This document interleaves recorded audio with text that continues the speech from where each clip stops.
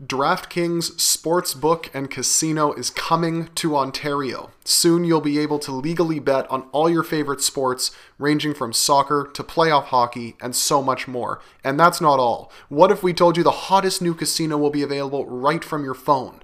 DraftKings has all the latest features and promotions, ranging from daily odds boosts to best in-class casino games and so much more. Soon you'll be able to place a same-game parlay, score daily odds boosts, and play your favorite slots games anytime, anywhere in the province. DraftKings is safe, secure, and reliable. Best of all, you can deposit and withdraw your cash whenever you want. Get excited, Ontario. DraftKings Sportsbook and Casino is on the way. While you wait, check out DraftKings now and tell them I sent you by using promo code FOOTBALL. That's promo code FOOTBALL. DraftKings Sportsbook and Casino coming soon to Ontario. Gambling problem? Call 1-866-531-2600, 19 plus, physically present in Ontario. Eligibility restrictions apply. See DraftKings.com/sportsbook for details. Subject to successful AGCO registration and execution of an operating agreement with iGaming Ontario. In your wildest dreams, from obscurity to unforgettable, this is the moment the country has waited for. The Kings of the North, they've done it! Canada is going to the World Cup! You're listening to the Northern Football Podcast with Peter Galindo and Thomas Neff. Yes, it's episode 61 of the Northern Football Podcast. I'm Peter Galindo with Thomas Neff and Alexander Gonge-Ruzik. Again, my God, fourth cap in what, a week now? You guys just can't keep me away. We cannot. We Keep cannot. me away. It's a loan with an option to purchase. That's right. You are our Stefan Eustachio. An undisclosed fee. I better play more than Stephanie Eustachio now.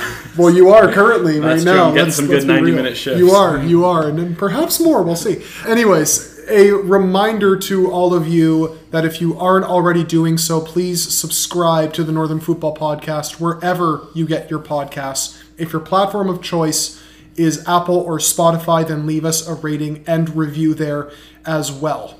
So by now you already know, Canada was drawn into Group F at the 2022 World Cup with Belgium, Croatia, and Morocco. To kick off the show, gentlemen, the poll has made its return. We asked you, the listeners, are you happy with Canada's World Cup group?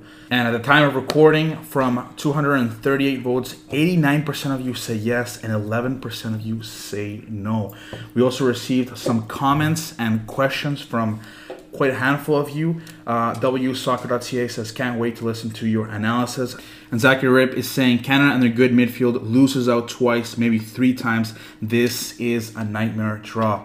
Christopher Phillips, I'd be shocked if they don't set up a friendly with England. And speaking of friendlies, here's what Herman had to say regarding organizing a friendly, and it's not what you think. I think, it can't just be a technical decision. I think there's commercial opportunities, there's things that we have to think about that are going to help the grassroots of our sport, the coach education in our sport. I mean, this is what this opportunity is. It's more than just playing at a World Cup. It's everything that can raise the game in this country. And we want to make sure we use that opportunity in this way. So I'd say June, we've got Nations League games, but there's a small window right at the front end that gives us a chance to take a friendly game here in Canada. We absolutely will push to do that. I don't know how many teams want to come to Canada at that time of year. So that'll probably line us up to head to Europe in the fall. Phillips again says it's a tough group, but definitely one that we can compete in. Opening game against Belgium is super exciting. Mark Paluch, aging Belgium and Croatia team, good matchup with our speed. Now, gentlemen, let's get to the questions. First one is from Dan Clark. Which of these teams does Canada match up the best to? Oh boy, I mean, it's gonna be easy, really. One thing that I'll certainly say is looking at the draw. Yes, Canada did pretty well. We could talk about the permutations of draw. I'm just looking here with what the U.S. and Mexico were drawn in Group B and C. It was A, D, E, F, G, or H for Canada. I'm looking As much as yes, you think it's good because Qatar's out of pot one. Qatar Low-key is sneaky, man. Qatar's a That entire good group. team, and they're at home, and there's something like only one host team has ever not made it out the group, and Qatar's a lot better than than a lot of teams that have made it out of the group as hosts, say even Russia. Ecuador, they made it through the bloodbath in a pretty good position in CONMEBOL. Senegal, Kings of Africa, and the Netherlands, they're on a very good path. You don't want that. Group D, yes, you would want Group D. I think France, based on yes, France is going to be very, very good, but there is always the World Cup champions hangover, curse, whatever you want to call it. And it's France. You never know with them, right? Yeah, exactly. They're 1 year they're champions, 1 year they're it's turmoil amongst the team. You look at the intercontinental playoff between Peru, Australia, or UAE. Those are relatively games you'd back if you're Canada amongst others. Denmark, yes, that's a very solid outing, but I think you'd take that. You didn't want Group E, Spain, Germany, Japan. That's a group. That's definitely that. Japan underrated. Steer clear of that. Germany and Spain. We don't need to talk. Group G as well, like Brazil, Serbia, Switzerland. That would have been a very tough draw. Like Brazil's arguably the favorites. So don't sleep on Serbia and Switzerland. That's like 2 European teams in Brazil. You don't want that. And lastly, Group H is something where it's very similar to Canada's group now. I think where Portugal is a good pot one team. Uruguay is a team I personally want out of pot two for Canada, just based on how they match up and how that game would be. And then Korea is very, very sneaky. It's a hard team, but I think would be good. But I think among those draws, Group F, you could argue, is one of the better ones. And for me, the team that I'm really liking the matchup for is Morocco. I think that's going to be a very entertaining match between one of the top teams in Africa, one of the top teams in CONCACAF now in Canada. Belgium and Croatia will be tough. One thing is that Peter and Thomas and I will talk about, they do match up with these two teams in certain ways, but That's it. in terms of Morocco, there's a more clear baseline of talent level that's similar, and then the matchup could favor Canada, as we'll talk about. It also benefits Canada that they play Morocco last in terms of the way the matches are going to play out, because you could argue they start with, on paper, the best team in Belgium. That's what everybody's going to say. And then they kind of work their way down in terms of the descending quality. But as for which of the teams matches up the best, you can make the argument for any of them apart from probably Croatia. I feel Croatia is just going to control every game they're going to be involved in, unless they went up against, say, Spain, for example, which we saw at the Euros. Morocco's right side with Hakimi and Munir when he is available. Imagine if they had Ziyech on that right side. Or Ziyech, my God, yeah. Or I mean, Mazraoui. the thing is, it's 7 months. Maybe Ziyech comes back. Maybe. Exactly. So then you have even more problems, right? But they're going to go directly head-to-head with Davies and Adekubi, so that's a really good matchup, and that is probably going to be where that game is won and lost. They do mix it up in open play when it comes to how they approach their attacks in terms of the side that they attack in. Yes, the right side is their dominant side, but they do sometimes kind of balance it out. But if you look back to AFCON, if you look back to these two legs against DR Congo, they still leaned heavily towards that right side, in open play at least. And Youssef En-Nesyri, yeah, he's struggling for form this season for club and country, but the underlying numbers are still really good, and he is sneaky good at creating space for himself in the box. You probably don't want to go against him either. But it's a good matchup. And the thing with the World Cup is, there was going to be no easy group that they got. You can make the argument for this team is going to give them a problem here because it's the cream of the crop guys, right? And they're tactically driven, technically and talent-wise. Every team is going to have, well, maybe not every team, but certainly the majority of teams are going to have world-class players in multiple positions, where it was going to be a difficult out regardless. Part of me really, really wanted England or Argentina. It's super ironic that Canada was the last team drawn.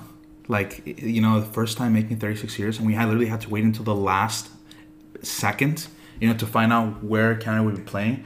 When Ghana was picked into that Portugal-Uruguay group, I was very disappointed because I think that group is much more accessible. Portugal being the last group, the last team from pot one. And Uruguay, you know, not clearly the best. I mean, you know, they struggled in qualifying at times. But at the end, they were much better under Diego Alonso. And like, now that he's giving young players a shot, they are going to be really, really good at this World Cup. I'm actually quite high on them. I always have been, though. A lot can change in 7 months. But look, I mean, what Peter said pretty much. I mean, you know, you jump in 2 feet first against Belgium. And once it gets to that point, if they don't pick up at least a couple of, like at least a draw against Croatia, then the World Cup is over for them. Well, and we'll dive more into this later, but I think Group G would have been like when I look at this, I think Group G is like the group of death for me, and Group E. I would still say Group E personally. Yeah, Group E is going to be a bloodbath, especially like I have a feeling Costa Rica is going to sneak through, and knowing how they are at international tournaments, like Spain, Costa Rica, Germany, Japan. Keylor Navas could just steal them a point or two just based on how good he is, really. Yeah. So. No, I think with Canada, the one thing I am not too enthused about is the fact they got the A2 spot in the group, just because. Yeah, it's cool that you play Belgium, Croatia, Morocco, but you want that Morocco game first or second because it's the one you win on paper. Just because you do worry that you head into Belgium and Croatia, you need a point just to have that last game mean something. And you kind of see that with the last World Cup with Panama, Belgium, England, Tunisia group. Tunisia in Panama, I mean, they got battered in both the games, but by the time they made the last game, it was irrelevant. It didn't mean anything because of how it was drawn. Whereas you look at another group that was similar in my eyes is Iran, Portugal, Spain, and Morocco. That time, because Iran and Morocco played first, Iran won. They were an inch away from making it just because they had the belief. They knew, okay, we can just draw Spain. It's in our destiny. We're not eliminated by the last game. Yeah. And I think it just psychologically makes a bit of a difference to have that, winning that game where you see is winnable before you're taking on the Giants, just so you can know that, like, what do we need in terms of the how it lines up? Because the fact that you have to play Belgium first and you need a point out of that, or Croatia, like, that's a tall ask for your first World Cup in 36 years. You would like your more realistic game first, because there's a very strong chance you head into Morocco and you're already eliminated, which would be unfortunate. Well, speaking of the next question, Van Jess wants to know who from Morocco is a threat. Two names come up to me in my mind. It's the Montreal-born goalkeeper, Bono, and Hakimi. I mean, yeah, well, those are the obvious answers. Munir and Hakimi do combine nicely on that right-hand side, so that makes that entire flank a threat, as I already touched on. But as Alex also said, if Ziyech changes his mind or Mazraoui changes his mind, that just adds even more strength to that flank and makes it even a bigger threat. So, and in terms of En-Nesyri, because I mentioned his underlying numbers and all that and how they're so sneaky good in La Liga, he's averaging 0.43 XG per 90 this season, but he's only scored 3 goals, I think, when the numbers would dictate that based on that pattern of chances that he is getting on the end of, he'd probably be at 7 or 8, maybe pushing double digits, if he would be in line with that expected goal. So he's a good striker, a very good striker. Yeah, I mean, just to add, because obviously for me, I'm looking at each team, if you're doing like a big four, I think for Morocco's their big four would probably be Bounou, Hakimi, and Nesyri and Munir. But for me, two guys I'm looking at in secondary roles is at the back, Romain Saiss. I think he's been so good this year. He's been so sneaky good for a few seasons now with Wolves in that back three, which Morocco now plays to get more out of Hakimi. I think having him as the captain of Morocco and just with the role he plays in that back three, he's going to have to be very, very solid. And I think he'll be ready for that, especially because he's stepped up big time when Mehdi Benatia retired after the last World Cup cycle. So I'm highlighting Saiss. And another one is because Morocco, one area where they're a bit weaker, especially on paper, is in midfield. You look at some of their names. It's not exactly a position of strength. They're not going to get a lot of offense from there, but one guy who does do that is Sofiane Boufal. Sometimes plays up front, sometimes plays a number 10. Drifts inside from the wing sometimes. Exactly. He's going to play a big creator role. Yeah. You know, he doesn't always score a lot for Morocco, but if you watch him at AFCON, he had some big games kind of in that creator role. Yeah. Just based on what he can bring to that, I think from what Morocco's needs, I think Boufal could be a sleeper for Canada to watch out for. That entire group now essentially plays with the back three, because Croatia also experimented with it in recent friendlies and in recent qualifiers or Nations League games. We saw Morocco go to it against DR Congo, and Hakimi, to your point, Alex, was super attack. He was basically a winger. That's why they did the formation. It makes a lot of sense. Because the thing is with Hakimi, he's played in a back four 3 years now. With Dortmund, he was playing in a back four. Inter Milan, I guess he was playing in a back five. I am wrong on that point. Yes. And then now at PSG, it's a back four, and he still is constantly among one of the best fullbacks at getting in the box, getting up the pitch. So he's going to be a weapon no matter what they play. But the fact that they've kind of just gone play a back. We'll play a back through. We've got Saiss anchoring with someone like Naif Aguirre is also a very underrated player. I got to watch him a lot for Rennes. He's a very solid player on set pieces in the air. He's a machine. So the fact they have Aguirre, Saiss, and some of those names in that back three, it does free up so much space for Hakimi. Well, speaking of Morocco, to wrap up and move to the next point, they are ranked 24th. So as Alex did tweet earlier, in a way it is a balanced group. But again, that is kind of the game that you do earmark. And worth noting on ELO ratings, which are more recent, Morocco is actually below Canada, which shows Canada's like what, 28th? 28th, like Morocco's 34th on ELO, which is more like the last 2-3 years, whereas FIFA rankings are more like last 5 years. Yeah. Sleeper picks. Historically, how many points do you need at a World Cup to get out of your group?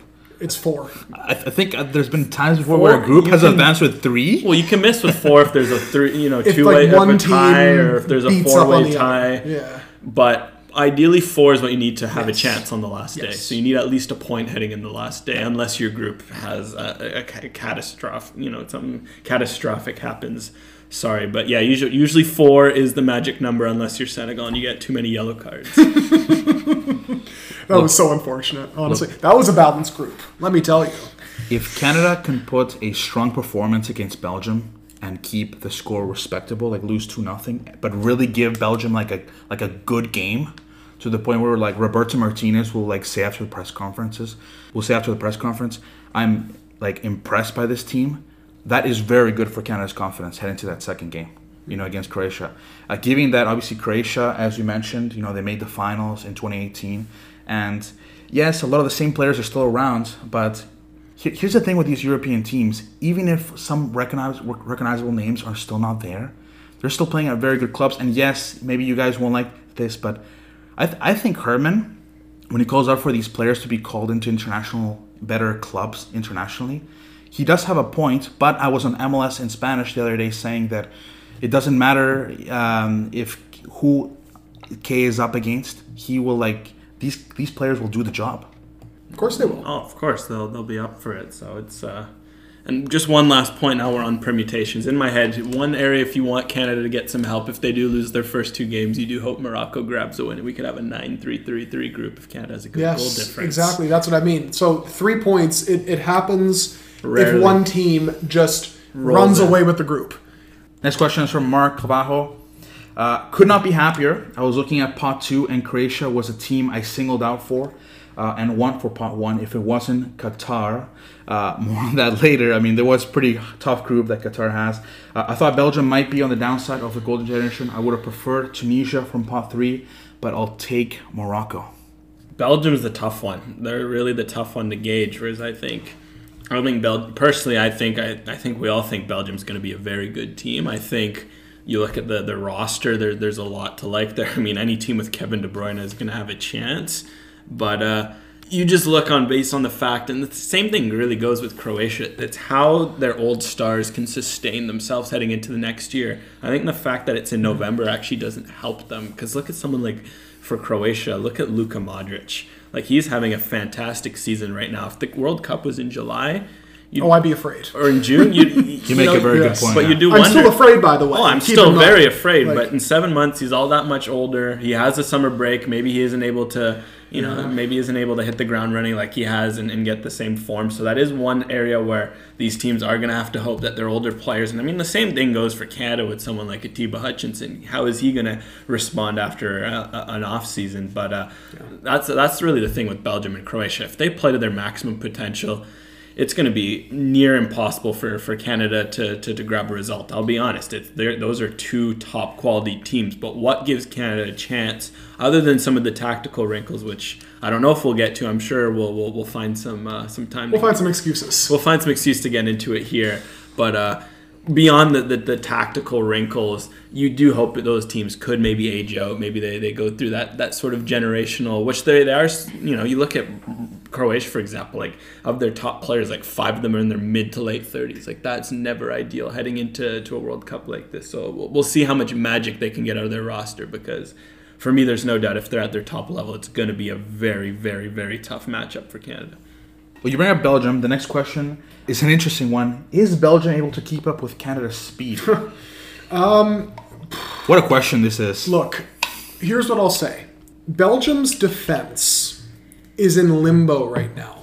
If they go with Tim Castagna, then one of Denayer or Boyata centrally in the back three, and then Vertonghen on the left side of that back three, plus their attack-minded wingbacks, then I think Canada can almost replicate what they did against the US in Nashville and just kind of sit in a mid-block and then try to target them down the flanks. And against, one-on-one especially, against that Belgium defense, specifically Vertonghen, if he is starting, they can have some decent chances at goal, I think, if they just utilize that strategy.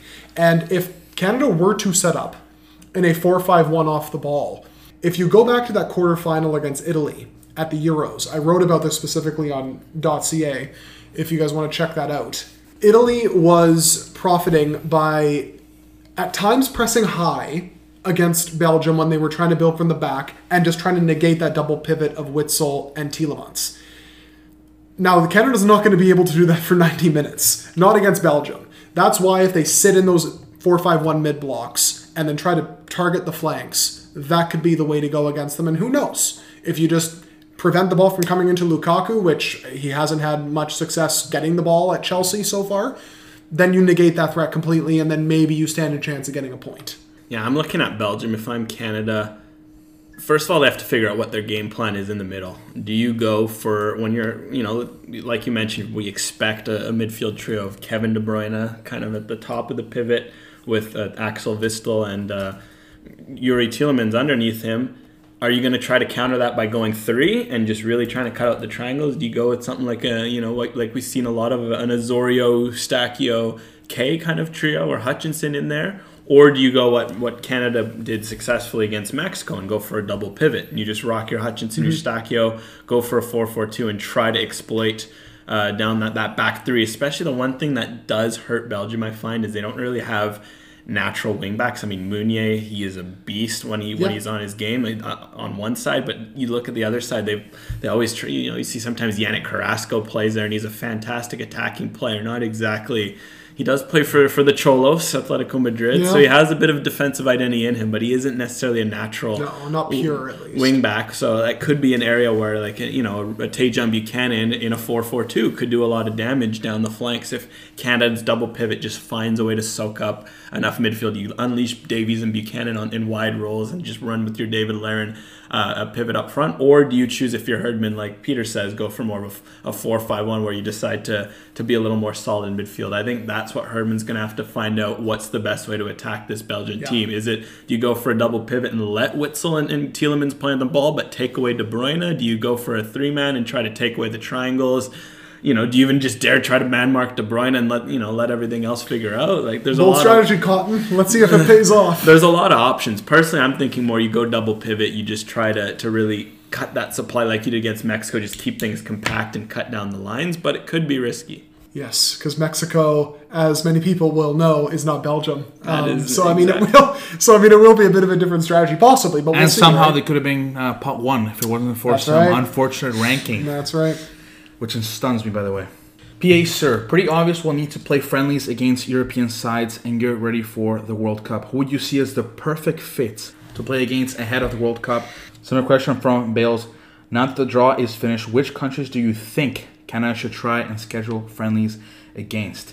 Well, for me, I would say Herman makes it very clear. It's going to be tough to get a country to come in June, as a home game after the Nations League. Again, the whole thing about the Nations League, I think it's just such a wasted opportunity. Canada has done it in CONCACAF, and we'll talk more about the two games that they didn't win, but it's time now to play against the big boys, and I think it helps a lot that the plan is to go to Europe in September. Well, this is the thing. You have 4 Nations League games in June. Just before that, you are going to have a brief period of time after the end of the European season and leading up to that Nations League window where you can have a friendly. I would imagine Herdman's going to approach it squad-wise slightly differently. But as for the teams that could come in, I know we were talking about this off air, Alex, but you're probably going to look at a South American side to come into Canada, maybe an African team that hasn't made the World Cup, like, for example, Egypt or Algeria, right, who I think could be pretty solid opponents.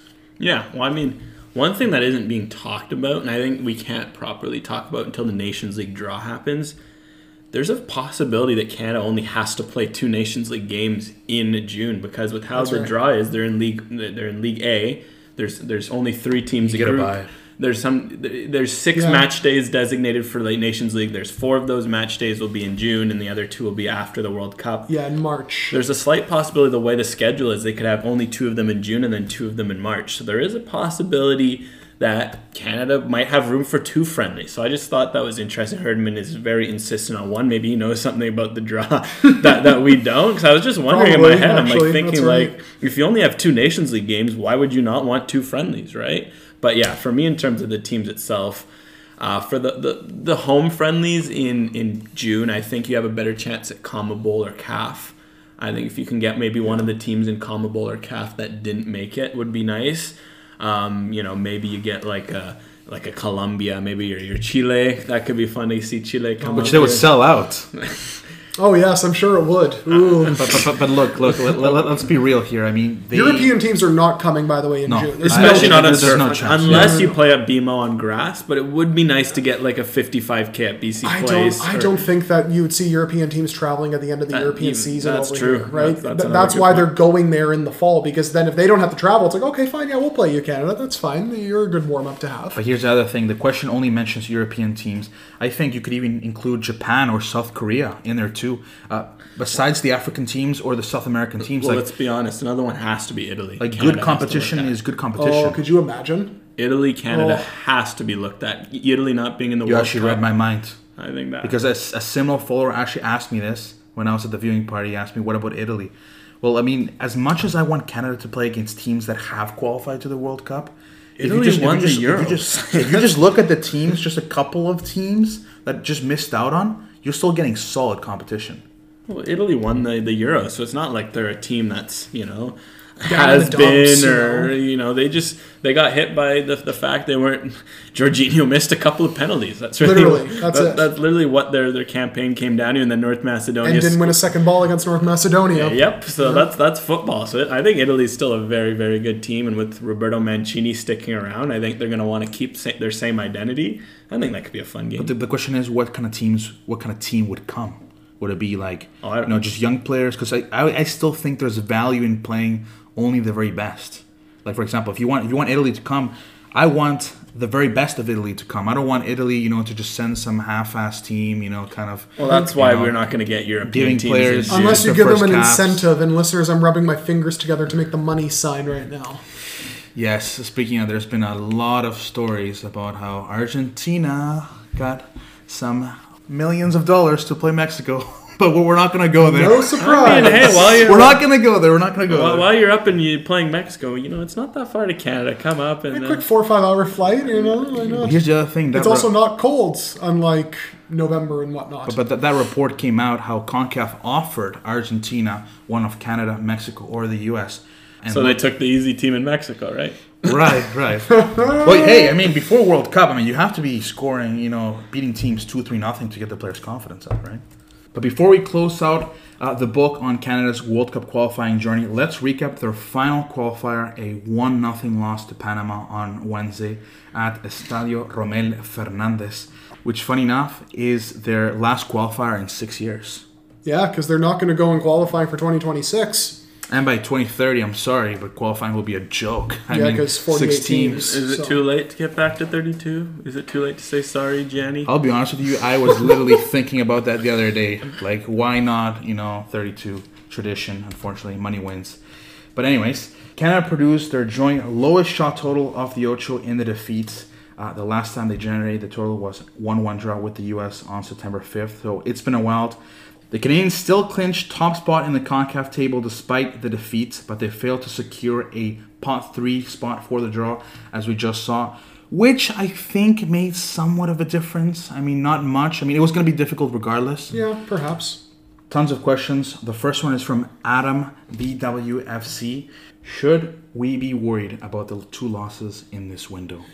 This is a tricky one for me, Alex. I don't know about you.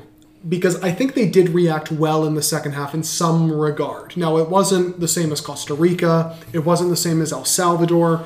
Herdman spoke about this after the game, by the way, because I asked him specifically about how they cope with the high press and maybe what Panama did to restrict the attack.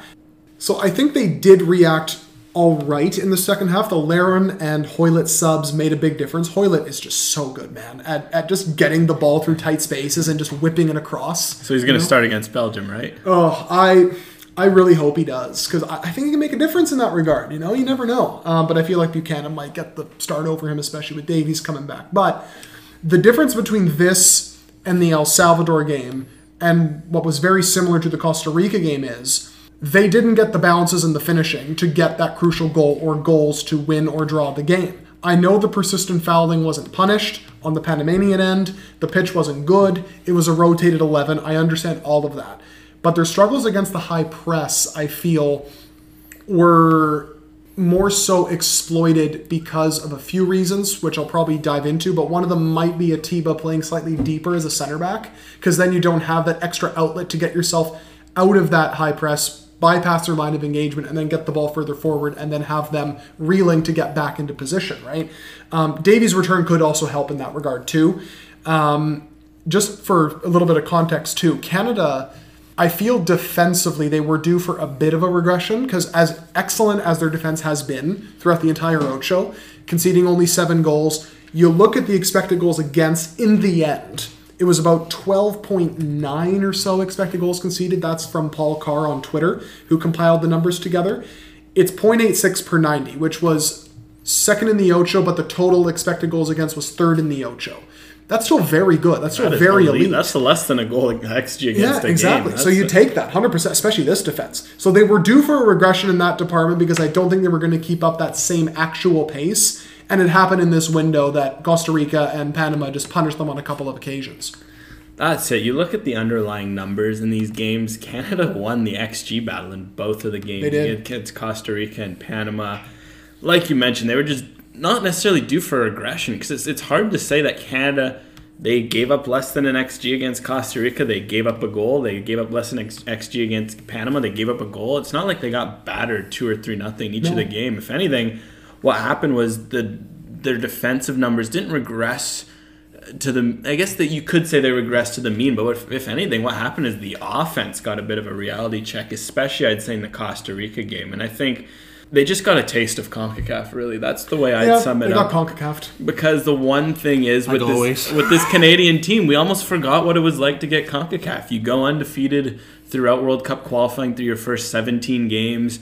You win twice in Central America, the last window where, let's be honest, they were fantastic wins. But if Milan Borjan doesn't make a wild save in the first half against Honduras, if he doesn't make a wild save against El Salvador, those games could have easily been 1-1. Making that 9-point window that much more important, because it was so close. And they also were out of contention, whereas Costa Rica, for example, was not out of contention. They needed a win. So, and that's the thing with Canada. I look in this window, they just really got CONCACAF. Look at Costa Rica, for example. They struggled out the gates, yes. But what happens, they found their feet. They were playing really well. Marc-Anthony Kaye gets a red card.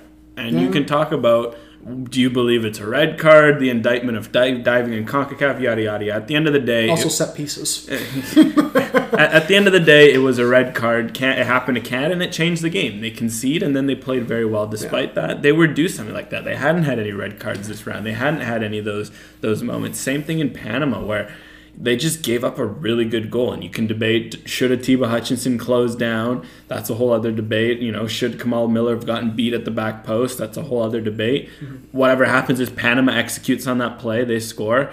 Kyle Larin gets a goal disallowed by a toenail. At the end, they miss a couple of close chances. They lose. I think Canada, with their run, it just almost set unrealistic expectations in the sense that, yes, they have to win every game. That's right. That they were full value for their results. I wasn't sitting there thinking Canada does not deserve to be top of the table. They deserved it, but at the same time, you could acknowledge that it was a very razor fine edge that they were riding, and they played 2 very good teams away this window. And in the other, maybe in the past window, if they played these teams, they would have got a 9-point window. I honestly think it's a lot. That's the thing about this 3-point window that is going to be most frustrating, is that the 3 points looks like an illusion. Because I look at how close Canada was in both of those games. It could have been as close to a 9-point window to a 3-point window. Whereas you look at, say, the first window when Canada only got 5. It felt like that window at most you could have got 6 out of it. It didn't feel like Canada was particularly close to getting a 9-point window, whereas this one, it really was just the 2 bounces that went the wrong way just got them that much more bad. I think the stats reflect that if you look into how those games played out and whatnot. Just 2 things to add to that. I understand what you're saying, and you do make a very good point, but how can we expect to beat Morocco if we can't beat Costa Rica and Panama? I won't talk too much about Costa Rica because that post-game already happened. But against Panama, it's funny because we were sitting here Sunday night, this exact same spot, talking about the qualification against Jamaica and what should Herdman do. Should he rotate his best 11? Should he, give guys like Kone, Crepeau a chance? And obviously the latter happened, Kone getting his first start. I kind of teased it earlier. But look, that's the thing. He took a risk. He took a risk and it didn't pay off this time.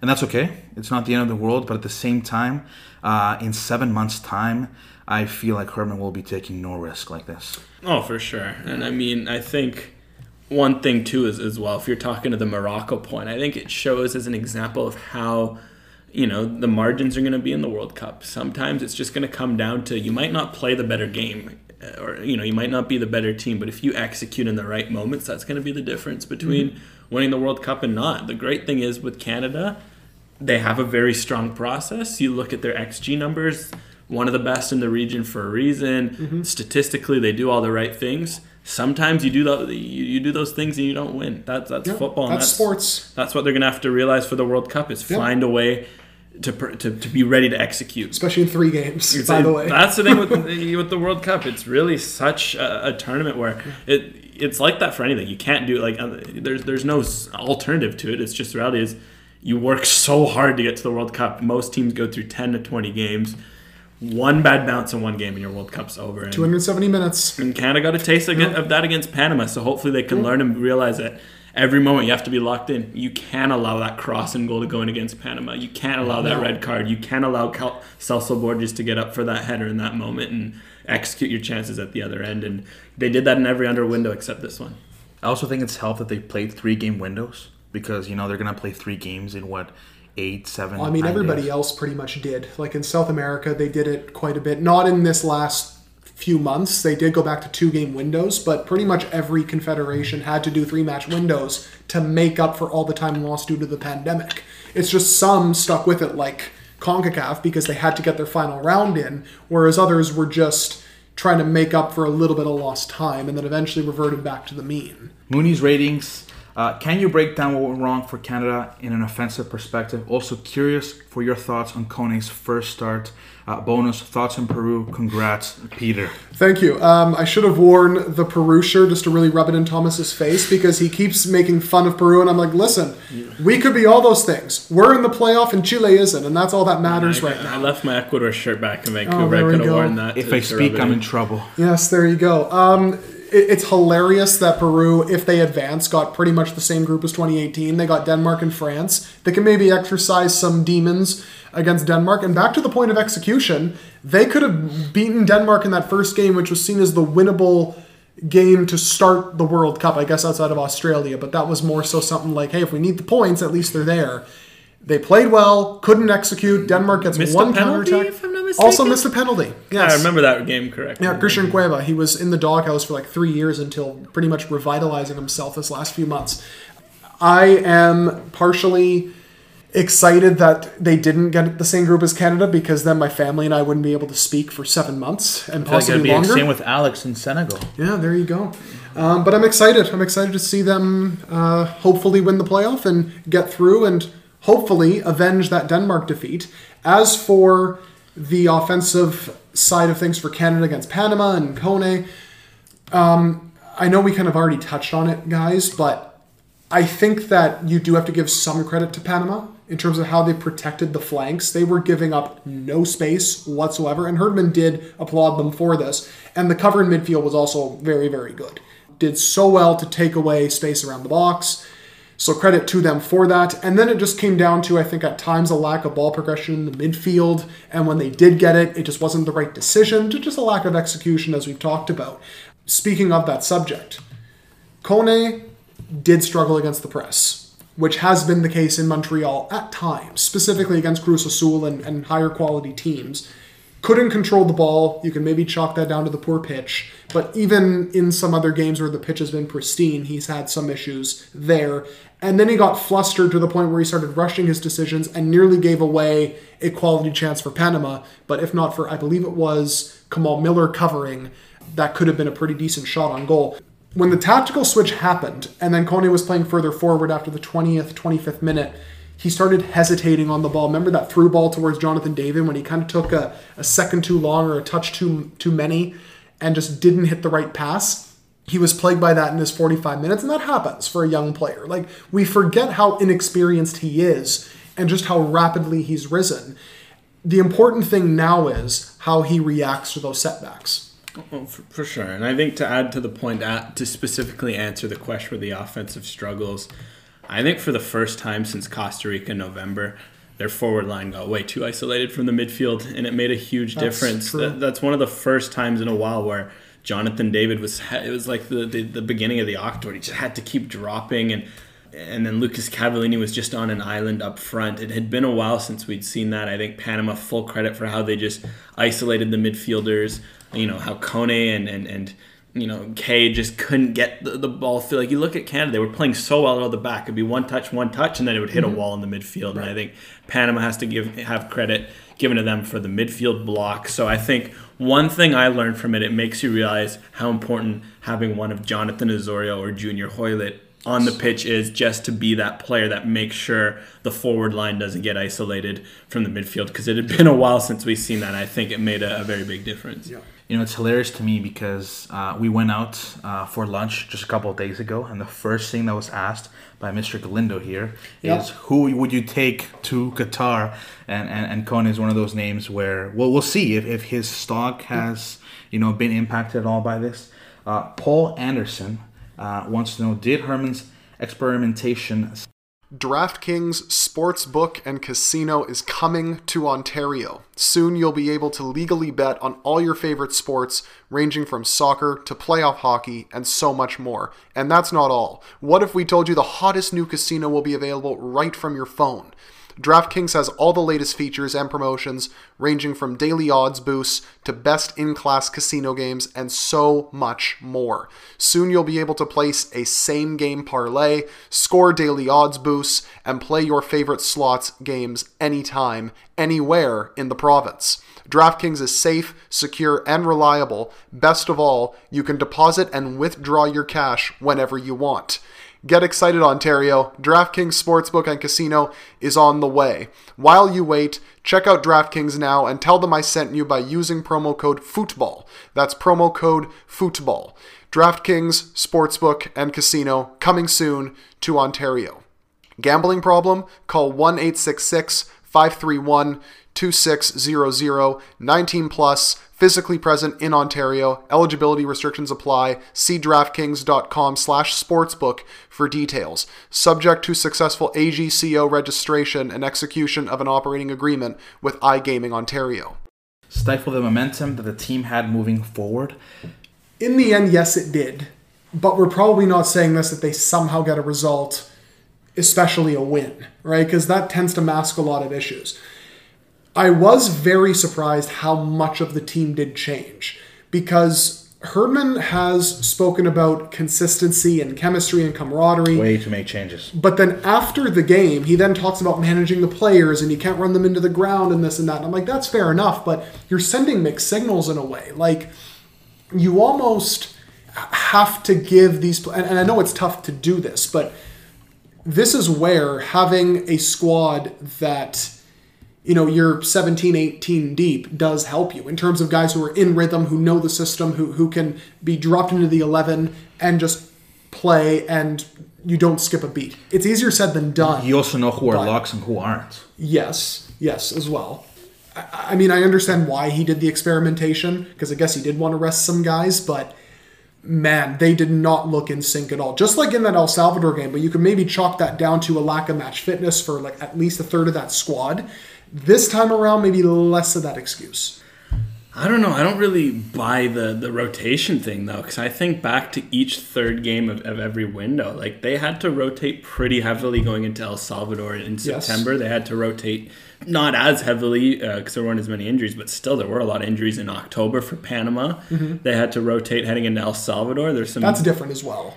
And they rotated the same in this game, yet they got wins in 3 of those games, and this was just really the first game where it, I guess we could say, backfired on them. I think this hasn't been, when I saw the roster, I wasn't horribly unsurprised because it was something we're used to seeing, where in that back end of windows, Herdman had been trusting his depth, and for whatever reason, Panama, this time, maybe they were prepared for that. They were ready for rotation, and that's something that they targeted. But I'm not sitting here and thinking that was the rotation that cost them, because it's something, if it was something completely new, you could be, okay, yeah, he tried something new, it did backfire, but he had been rotating in every game and keeping certain players on the pitch like he did. The one piece of rotation that I think cost him, and I understand he played there in the first game, it was probably Hutchinson at center back. Yes. That is probably the one piece of rotation that really hurt them, and the one that I look at is saying, like, yeah, that definitely backfired a bit. Oh, for sure. I think that's the one where I do wonder, it would be nice to know what was up with Steven Vittoria and Daniil Henry, because Daniil Henry wasn't even in the squad, and he left the last game with an injury. That is something where you do wonder if he wasn't fit. Steven Vittoria didn't see the field once over 3 games, so obviously... I'm also not stunned. Herdman mind games once again. Yeah. 5 center backs in the roster, Atiba goes in. Yeah, so obviously there was some bigger issues there in terms of knocks than we realized in terms of who was healthy and whatnot. And we could get into a whole discussion in terms of why we didn't learn about those sorts of things. But the reality is we had no idea what Vittoria's status was for any of the games. And I do agree though with Hutchinson. You did wonder why couldn't have someone like Kamal Miller slotted in or Scott Kennedy slotted in the central area, but I don't know. I don't think the rotation was necessarily the issue in terms of the game. I think Panama just really did their homework. They targeted Canada's weakness as well. They exploited it, and it just didn't help that Canada had a rotated squad, and maybe they weren't used to having to adjust like they did. And it's no coincidence. Canada played a great game in the second half when they brought on all the regular players. Sometimes it just doesn't click. That's it. I'm not going to ask you guys this question again, but Vince Alvarado is also worried about the rotation. He says, I think my only gripe with him is that he didn't take advantage of the full team. 0 minutes for Gutierrez, who I imagine isn't thrilled with how he's not being used, Miller and Cornelius. Dan Clark, is the defense still the biggest problem? Now that our defense, particularly our center backs, will be overwhelmed by the foreplay of the top teams. And a similar question again from Vince. Also, don't love Atiba at center back. Call up another if Vittoria is hurt. Yeah, so we've already kind of danced around it. Why don't we just dive into it? Atiba at center back. I think he'll probably continue there for at least another window, because I think he would not be starting in 2 games. I understand some of that was forced through Vittoria and whatnot, and possibly Henry. There are some benefits in that he is a good first-time outlet to use when building from the back. He does calmly orchestrate things back there, draw in the line of engagement, and then you can progress it forward. The problem is without Atiba, you'll lose another midfielder who, as I said off the top of this segment, can then turn around and progress the ball and bypass that high press. That's one problem. The other issue is, and I think we saw this against Panama specifically, as fantastic as Atiba is, and as much as he's defying age, and yes, we still need to clone Atiba, don't get me wrong, in transition, in open space, he doesn't have the legs to be able to cover all that ground anymore. And you saw Panama get a couple of counterattacking opportunities, one of which led to their goal, where if Atiba was maybe a little quicker, maybe a little more willing to press that cross, which then led to Gabriel Torres' goal, maybe it doesn't happen. Right now, I know we're picking and choosing here, but then there were moments when Alistair Johnson had to come out of nowhere and make some really good last-ditch tackles because he was nowhere to be found, Atiba. So that's the downside with it. In terms of the defensive play, Vittoria or Miller against Lukaku is probably not ideal for the World Cup. It isn't exactly a balanced matchup. You're going to give me a heart attack, Peter. I'm sorry. But this is what I was saying to Thomas post-Jamaica. The World Cup is the cream of the crop. Tactically, these teams are just as well drilled and defensively astute as they come. I don't really worry about the collective defense too much because I think they are going to buy in. But the individual defenders against some of these players, yeah, I think you have every right to be at least concerned. Yeah, for sure. I mean, to start with the Tiba at the back, I feel like it's really going to have to be circumstantial, whether I like him or not. It cannot be permanent. Oh, no, I think that's it. I think personally his best place is in the midfield. And again, I do wonder how much Vitoria's questionable health played a role in this. But I like Peter said, playing out the back. It did make a big difference to have someone who can play out the back like he can. And I think, for example, against Panama, Canada played out the back fantastically. It was in the midfield where their issues really came together. Exactly. It's just more defensively. I think the fact that Atiba played, like for example, he would have been great against Jamaica. Why? Because Jamaica wasn't whipping in crosses and doing these things where that's an area where Canada struggled. You look at their goals they gave up against Panama and Costa Rica. It was crosses in the air where they just caught Canada in the turn, and you do wonder if they had a more of a aerial general like Daniel Henry or Stephen Vittoria on the pitch in either of those cases, if the Borges or Torres goals end up going in. So with Hutchinson, I just wondered if he was, maybe just the aerial threat, the lack of aerial threat was also something. Just because you have Johnson back there, he's not always great in the air. Kamal Miller can be great in the air, but when Johnston and Hutchinson are also, it kind of is a tough matchup. So that was the biggest thing with the Tiba Hutchinson. I think circumstantially, if you're playing a team that isn't really going to be whipping in crosses, so like you don't start him against Belgium because I do not want to have him go up against Romelu Lukaku. And if we could draft in like a 6'5" like CFL player to take on Romelu Lukaku, I'd appreciate that. But jokes aside, I would like to see Daniel Henry, for example, in that matchup. I think that's one that Daniel Henry will love, getting up in a physical duel like that. So I just think in terms of the defense itself, I have no worries as long as Canada continues to buy in as they have, because one thing that they've done such a good job of is, maybe collect individually, you can see, this player, isn't as good as some of his other counterparts. But when they're locked in collective, they just do such a good job of locking things down. And, hey, at worst, force guys down Alistair Johnson's side, because this guy never misses a 50-50 and go from there. But, yeah, I don't think Canada's defense will be a worry as long as teams don't find a way to isolate guys one-on-one, and something that Panama and Costa Rica did a very good job of doing. This was a match that Daniel Henry could have been earmarked for. We've spoken about this so many times on the show, Peter. But Scott Kennedy, yes, he's a left-footed center back, but he could have slotted in to replace Atiba. On the right side, though, as a left footer, I'm not a big fan of that. Here's the thing, though. I think in the middle of the back three. In the middle of the back three, yes. That's what I would have said. Yeah. He is like a replacement for Vittoria in the future. Like Vittoria, after this World Cup, Vittoria's out. There's no. Some people might say, "Oh, well, maybe what about the Gold Cup?" No, Vittoria. I think he'll still be in the fold, but I do really wonder about his body. If anything, I don't know. I don't know if it's. I'm sure he'll want to play, but just already his. He's body, 35, but an old 35. He's played a lot of heavy minutes, and I think it's catching up to him. I think, I agree, because personally for me, I see it's between Miller or Kennedy long term. I see actually Miller a very good piece in the middle long term, just how he passes the ball. Yes. The way he sometimes gets beat one-on-one out wide, he doesn't have to do that much in the middle. Whereas Kennedy has the pace to have that recovery speed and get back. That's why I'm thinking long term, for example, at the end of the year, based on how Vittoria's body is, how Henry's season go, I could see against Belgium, for example, Johnston, Miller, and Kennedy as your back three. That's not bad. I could see that long term. Yeah. So it's going to be interesting to see what happens in terms of long term central CB options, because I think we have to talk about it. We won't now, but Canada. We will eventually have to talk about it. Canada centrally, they don't actually have a lot of central CBs, because we talk about all these new CBs that have come up. A lot of them are best in wide positions. Correct. There's not a single one guy. Maybe Joel Waterman could be that guy, but even then he looks. Possibly. He's been playing on the outside of a back three. Lucas McNaughton is one guy actually who has the physical qualities and has played in the central. The middle of a back three, but other than those two, it's really not that many. It's thin, man. It's so thin. There needs to be, if Canada, we talk about Canada needing CBs, that's not a fair discussion anymore. Canada needs specifically central CBs who can man a back three. It's been the weakest position for a long time, even if it has gotten better over time. Another question from Jordan, talking specifically about this topic. Will Herman try to bring in right-footed center back between now and November?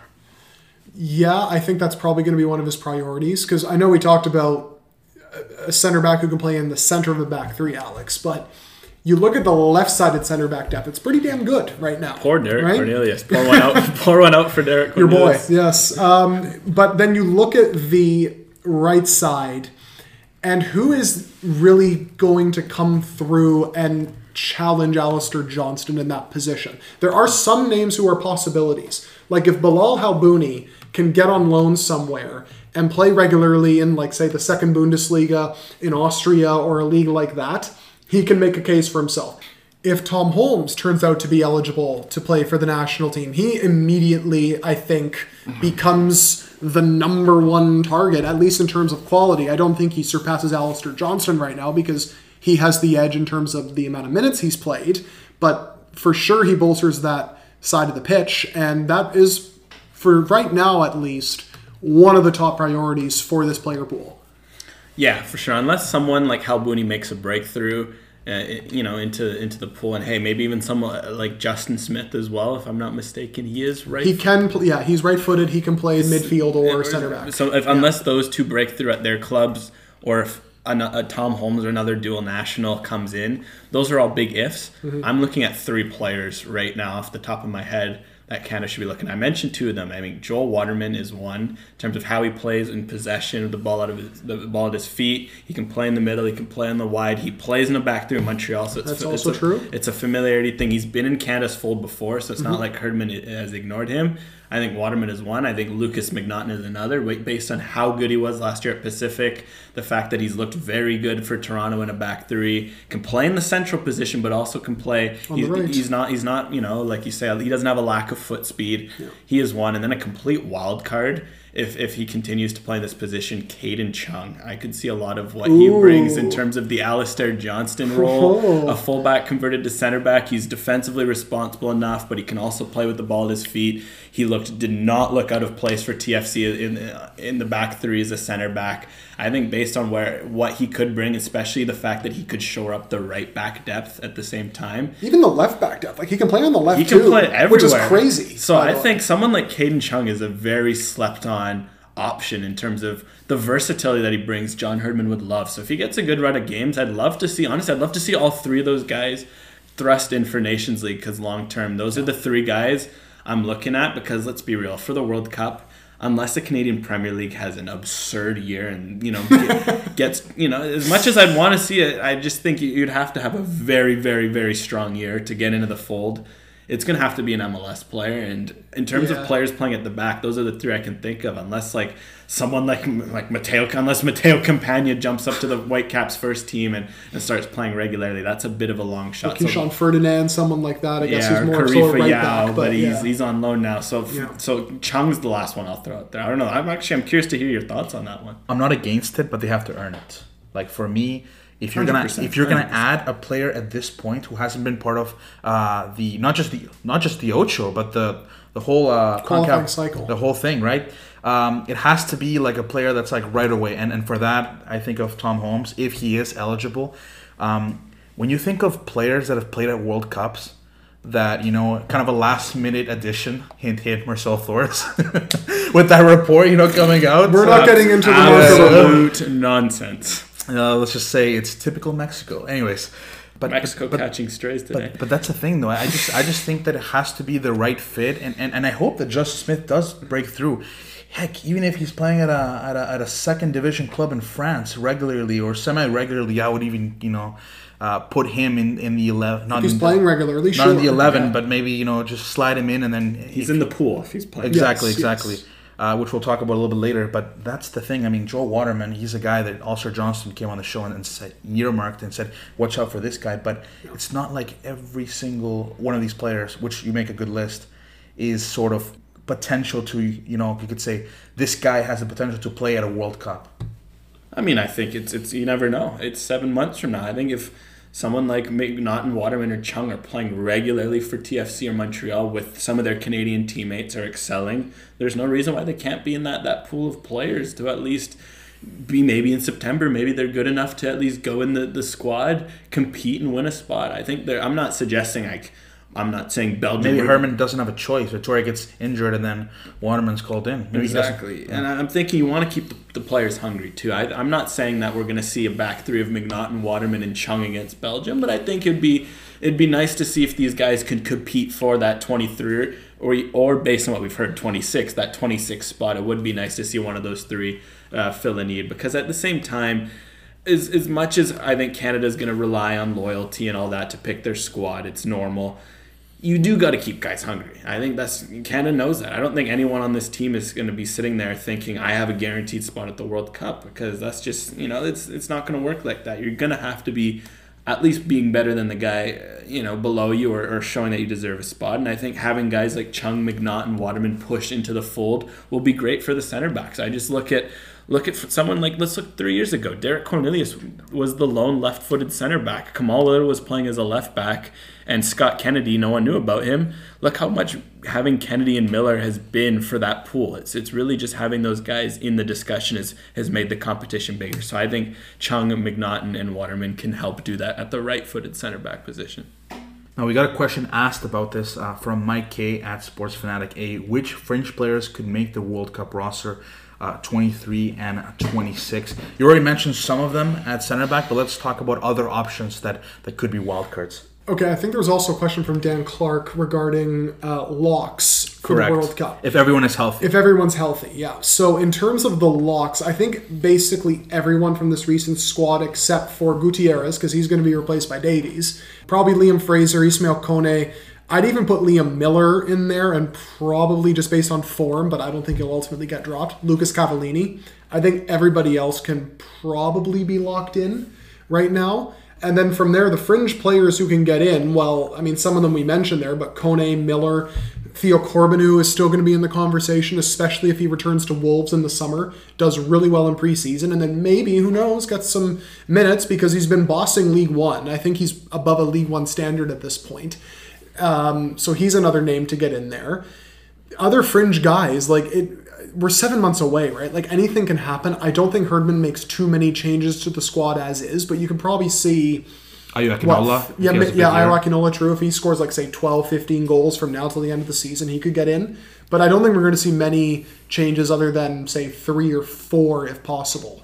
Yeah, and I this is bold, but I think it's only going to be a young player that can play their way in at this point. Just based on the fact of there's the turnaround time's short. It's going to have to be a young player that really bursts on the scene like Ismail Kone did, where I just think someone like a veteran, it'll be a little harder. So for me, it's someone like, Kone, I guess. It's someone like Jaquil Marshall-Rudy. It's something like the names I mentioned before. It's someone like Theo Corbeanu. Heck, if Charles Andreas Brim gets promoted to the first division in the Netherlands and continues to play regularly, I think he could be also a dark horse. And he's been called up in this. And he's been scoring regularly in the second division of the Netherlands. He's also been I've seen film of his from the time he got to Eindhoven until now, and when I watched him, I'm like, I don't understand why Herdman's calling him up. I cannot see a specific reason that makes him a weapon other than his pace. And now he's harnessed that. He is a threat on the ball. He's fearless. He's making the right decisions. He's getting into the box. He's scoring. I'm like, okay. Once again, as I've said many times on this podcast, that's why I'm here and why John Herdman's picking the players. So I think there's going to be a lot of guys like that we're sleeping on. Someone like Brim, where he's in that radar. All of a sudden, you get into a first division of the Netherlands, like the Netherlands. That's like, and he was playing in the first division of league. He was playing in the first division of Belgium not too long ago too. But very sparingly. But the fact that he was still in the first team, in the system is something. I agree. Yeah. I agree. It's something. He did come through Lille and Mouscron. All these. He's also 23 years old. He's going to be turning 24 soon, so he is a little older in his development. But listen, if you're a 23, 24-year-old playing on the top flight of the Netherlands, that's still a very. I don't think Canada's at the point where you can leave a player like that. But I'm saying, people might be thinking, oh, this is like a 19, 20-year-old. No, he's 23, turning 24 soon, just for the record. But regardless, the point stands. And I think there's a lot of players like that. We can go through the list. Another player that comes to mind, an Olympic teammate. If Theo Bair finally gets his feet off and running in Scotland, the Scottish division is one Herdman respects. Thomas disagrees, but hey, Herdman respects the Scot. Look at Harry Payton too. Harry Payton to that discussion. No, he was team Tybert over Waterspoon in March and June. And, here's the thing. What I will say is this: that you bring up St. Johnstone. Witherspoon, I think he could be that last-minute addition if they make the World Cup squads 26 you players. didn't think this on 26 Sunday. players. 26 players. You didn't think this on Sunday. Alex says it, and now Because you for think me, he no, gets in. but here's the thing. Alex just said 2 minutes ago or 3 minutes ago was it that he only sees as young players that could be those fringe players that step up. For me, Witherspoon. Like you're not gonna call up a 30-year-old with 0 caps that all Because of a for sudden, me, right? part of Unless the it's I say that 100%. because Witherspoon for me is part of the core when he's healthy. I think 100%. Herdman values him a lot. That's the thing. 2 months would it be enough? Just 2 months of playing regular? Yes. As long as his knee's 100%. fine, he's not. The thing is with Herdman and Witherspoon, there's such a clear definition with his role, and I think it's the same with Daniil Henry and some of these other players where Witherspoon knows he's not going to come in and he might not start a game at the World Cup. He might play 10 minutes, but he's got a defined role. Whereas some of these youngsters, they're going to have to look at. We'll use the famous example, Russell Teibert. Even if he plays as he did last year, and I'll be on the record, he was phenomenal last year at the end of it. He hasn't been that good this year. He's been quite, not good to be honest. Even if he plays like he did last year, it's going to be so much harder for him to claw in because it's do you really, for someone who's going to be in a fringe role, do you want more of a veteran when you have your guys already locked in at this point of the cycle, like your Witherspoons, your Henrys, your Cavallini's, those kind of core pieces, your K's, etc. Whereas I think someone like a Marshall Rudy or a Kone or even a Brim, they have kind of that. They have more of a potential for an explosive year, and you want that at the bottom of your roster. Why? Because let's be honest, as much as having this team now is to compete for 2022, a lot of these guys are going to be around in 2026. So why would you put a spot on a 28-year-old? That's why I would bring Fraser over Witherspoon if it came down to it. But why 2026? But the thing is, Witherspoon's such a key part of this team now. 2026. He's already integrated, And whereas someone like offers Teibert isn't. And Witherspoon offers something that no other midfielder has in this team other than maybe possibly in the future Ismail Kone in terms of that offensive presence where you can stretch defenses and make runs in behind. Whereas Fraser, there are already replacements for him in the heart of the midfield. So I think that if you're just calling up another guy, especially when spots are so finite, I don't think that's the smart way to go. If Witherspoon's fit and playing and there's no one else like him in the squad, you take him. And that's the only guy I can think is a comparable, just stylistically, it's Harry Payton or Stefan Mitrovic, and they would have to, have have an explosive year. Have an explosive, and then at the same time, I don't think they replace Witherspoon. They just add another bit of that because I think, my point is to use the Russell Teibert versus say, and we haven't even talked about Lucas Diaz. If he breaks through. But see, or maybe he's loaned into another, first division team. Well, that's a perfect example. I'll use that. Say if it was Russell Teibert versus Lucas Diaz, they both have excellent years. Of course, one playing at Sporting, one playing at Whitecaps. You do give Diaz the example or the edge. But just the fact that why would you bring someone like Teibert to be the 26th man when he hasn't been in the group for years? Mm-hmm. He's more of a veteran, whereas Diaz. He's the 26th man in this World Cup. He's arguably the 10th or 9th man in the 2026, or even the 5th or 4th, based on how his rise goes. So I think ultimately at the bottom of the squad, it's going to be young guys. It's going to be if whoever has the most explosive year. Hey, heck, maybe Jevison finally gets I was a just run about to bring it up goals. because he actually posted an Instagram story with a little heart and Canada flag. So who knows? Maybe maybe he finds his form. Time to read into it. Put the 2,000-word epic breakdown of it. Social media, man.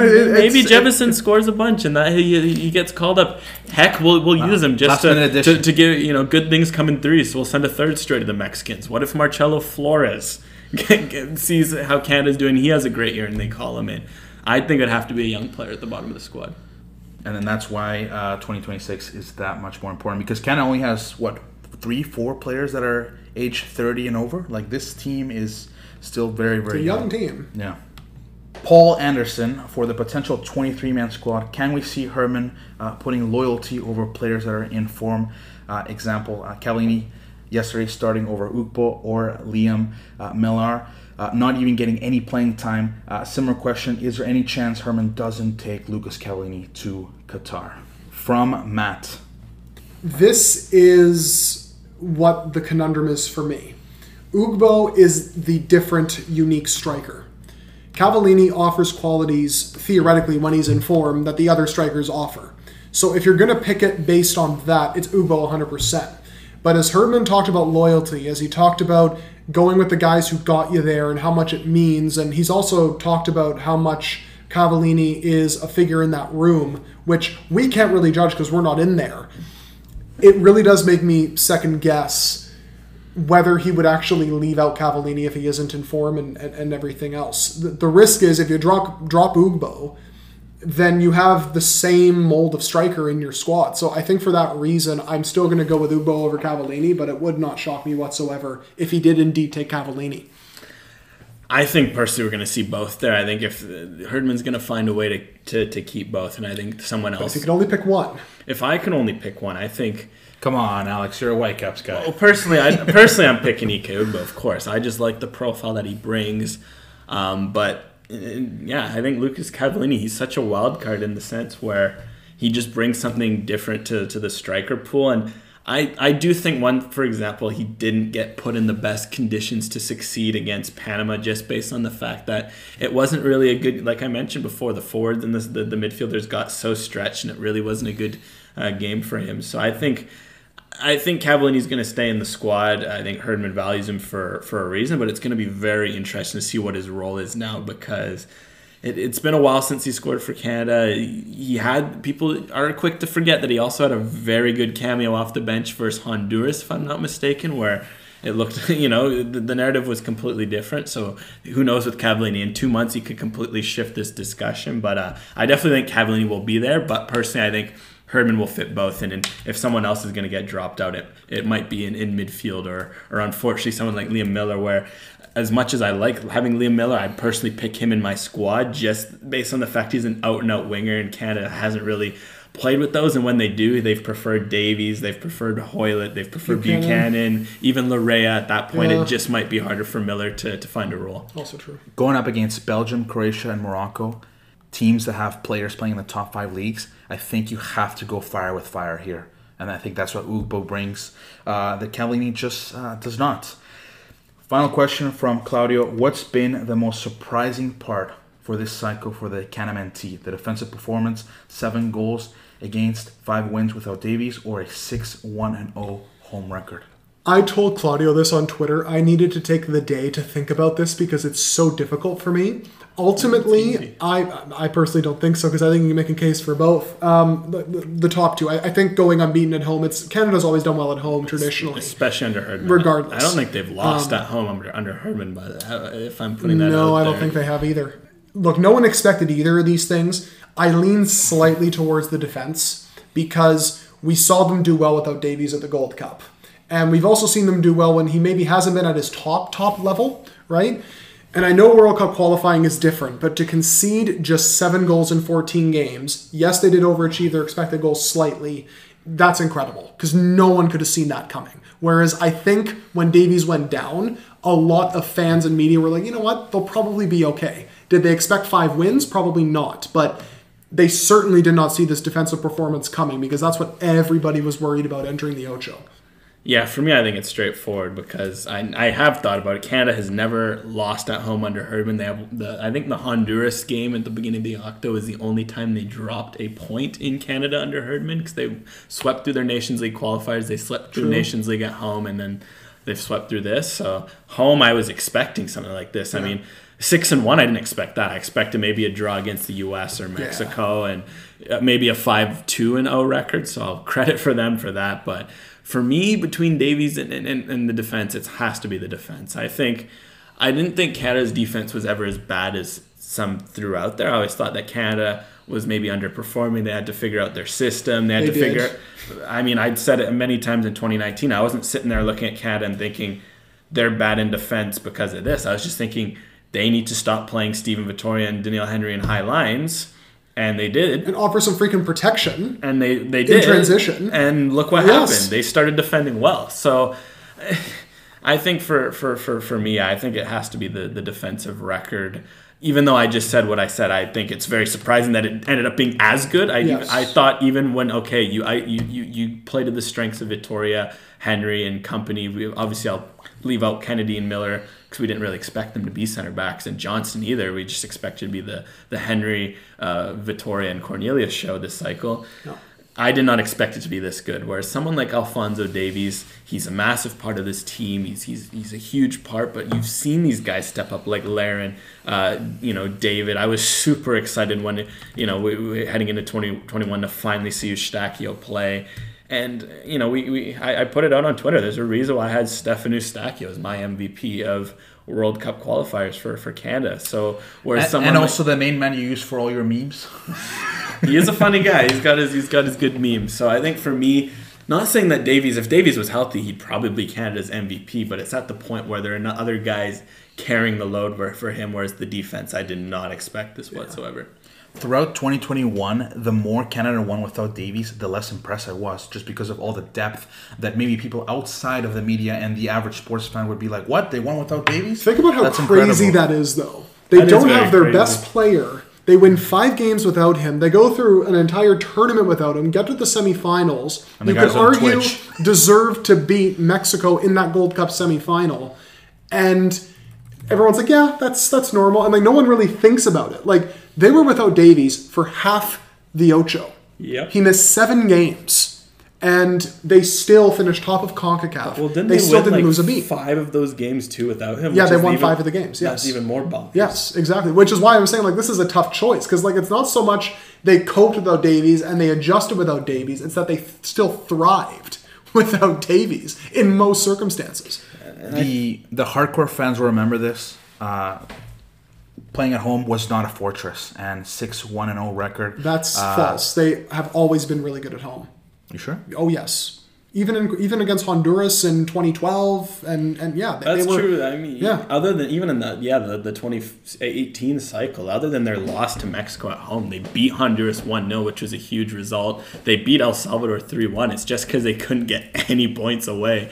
That was really, the big problem. They couldn't win in Central all they America. needed was like one. They didn't even need wins in Central America. They needed Yes. draws, and they couldn't even get that. That's what killed them in the last cycle. So I'm actually just looking through the numbers here. The only loss they seem to have at home in like the last It's 10, Mexico. 15 years is Mexico at BC Place in 2016. But they didn't even get to what used to be called. But the it doesn't Hex. matter. You said it hasn't been a fortress. No, It's been a fortress. It's actually been a fortress, and that's the thing. A lot of their losses, it's been away, and it's been Gold Cups because Correct. those are obviously played Yeah. in the U.S. But at home they've been fine. There's a study about it in terms of if you look at the U.S. and Canada, their home records are phenomenal. I think like between them, they must have like 1 or 2 losses in the last like 5-10 years combined. Like it's ridiculous between those two. So I mean, for Davies, I'll agree with you in the sense that I don't think anyone expected to do this well. Correct. But what I'll add is this is fantastic for Canada because imagine the fact that right now your team is so solid and you made the World Cup and won all these games without Davies. You're adding a World 11 player for the World Cup on top of what you have. That is a bit of a wild card for them heading into this, and it is such a blessing to think that they lost a World 11 player, didn't miss a beat, and now they can add a player like that in a free role, basically, because before we wondered, was Davies going to be a left back? Well, Sam Adekubi, credit to him for how big he stepped up in his absence, and the fact that we could now see Davies at a free role at the World Cup is going to be something. Yes. The defense is the most impressive part, and I'll say this. Ulster Johnston making his debut, Scott Kennedy making his debut, guys that had no caps before 2021. And now they're some of the first names that you think of in Yes, the 11, easily. if not an A1, A2 option. I think that's the most impressive thing. And because the center back position has always been deemed as weak, and even in CONCACAF, yes, CONCACAF is going to be way different than playing against Belgium, Croatia, and Morocco. But if you do well in CONCACAF, then you can at least, bring that good form of, keeping a clean sheet into the World Cup. And finally, speaking of Alphonso Davies just a few minutes ago, he's resumed training with Bayern Munich. Head coach Julian Nagelsmann confirmed that he should be available again for the second leg against Villarreal. He last played December 17th against Wolfsburg.